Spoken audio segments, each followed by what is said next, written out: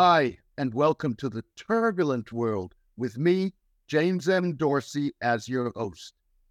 A recent 27-year, 4 million ton liquified natural gas Qatari export agreement with China, the longest in gas export history, highlights different Gulf state approaches to navigating big power rivalry between the People's Republic and the United States.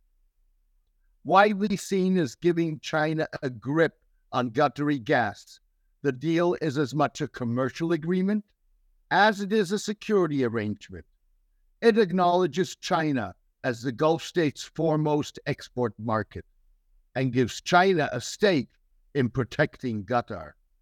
Qatar is not alone in giving China preferential access to its energy reserves. So do other major Gulf exporters, such as Saudi Arabia and the United Arab Emirates, for whom China has become their foremost market. The difference is that Qatar's energy dealings with China are embedded in a policy that broadly aligns the Gulf state with the United States, emphasizes the Gulf state's utility as a go-between, and avoids ruffling feathers. In contrast, Saudi Arabia and the UAE stress their independence, on occasion counter or distance themselves from the policies of the United States, the region's security guarantor, and sometimes poke the U.S. in the eye. Last month, the contrast was on full display. While UAE President Mohammed bin Zayed raised eyebrows as the only head of state to attend the St. Petersburg Economic Forum, Qatari Prime Minister Mohammed bin Abdulrahman Al Thani flew under the radar a week later when he met Russian President Vladimir Putin in Moscow. Mr. bin Zayed has made a sport out of rebuffing the Biden administration's efforts to repair the relationship between the United States and the UAE. Of course, from his own perspective, bin Zayed has proven himself a loyal partner to the United States time and again, but of late has little to show for it, said scholars Jonathan Lord and Irona Baigal. In a further illustration of the contrast, Qatar arranged a meeting between a senior Venezuelan and U.S. official last month to improve strained relations resulting from the United States' recognition of opposition leader Juan Guaido as Venezuela's legitimate president and U.S. sanctions against the South American state. Officials said the talks could lead to a prisoner swap. Getting involved in Venezuela is a high-reward, low-risk strategy.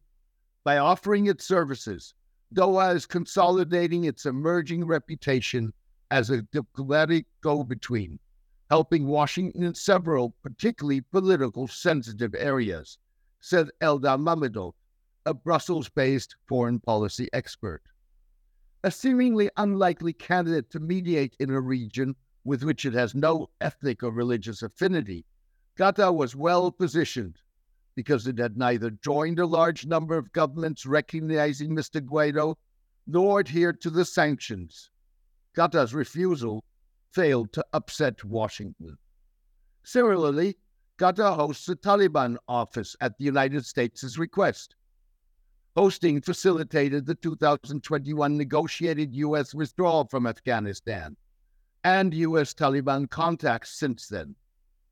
With the withdrawal underway, Qatar, like the UAE, provided significant logistical assistance. Furthermore, Qatar at times mediates between the United States and Iran and serves as a postman relaying messages between the two countries. At the same time, Qatar, unlike the UAE, has not emerged as a haven for Russians seeking to circumvent U.S. and European sanctions, including Russia's Wagner Group, or suspected criminals and corrupt officials. As a result, the U.S. has sanctioned Emirati rather than Qatari companies for violating U.S. sanctions on Russia and Iran. Moreover, Emirati freewheeling has landed the UAE on the gray list of the Financial Action Task Force, an international anti-terrorism and anti-money laundering watchdog. Furthermore, Qatar has ensured that it is less dependent on Chinese telecommunications technology, that the United States fears could give China access to U.S. technology embedded in American weapons systems and other security projects. Last year, the U.S. rewarded Qatar, home to the largest U.S. military base in the Middle East, by awarding major non-NATO ally status. To be sure, the UAE and Saudi Arabia have been helpful, most recently negotiating prisoner swaps between Russia and Ukraine. In the past, the UAE contributed troops to support the United States in Afghanistan. The different Gulf state approaches are rooted in Qatar's response to the failed 3.5-year-long UAE-Saudi-led economic and diplomatic boycott of the Gulf state. The embargo was lifted in early 2021, without the Gulf state caving in to demands that would have put Qatar under Emirati and Saudi tutelage. During the boycott, Qatar significantly tightened its security relationship and cooperation with the United States in fighting terrorism finance. As a result, Qatari perceptions of relations with the United States differ from the Saudi and Emirati experience. Ali Shihabi, a Saudi commentator with close ties to the Saudi ruling elite, noted that the kingdom has changed dramatically over the years, from its infancy before the Second World War to a more self-confident G20 country, secure in its place in the world today. Saudi attitudes have been compounded by perceptions that the U.S. security umbrella has been weakened as far as Saudi Arabia is concerned. That convinced Saudi leaders that they have to look elsewhere to guarantee their security, Mr. Shihabi said. He was referring to a U.S. refusal to come to the kingdom's aid when Iran in 2019 attacked Saudi oil facilities. He was also referring to a U.S. cutoff of arms and ammunition sales because of the Saudi intervention in Yemen. Emirati officials voiced similar complaints about U.S. reluctance to respond to Iranian-inspired attacks.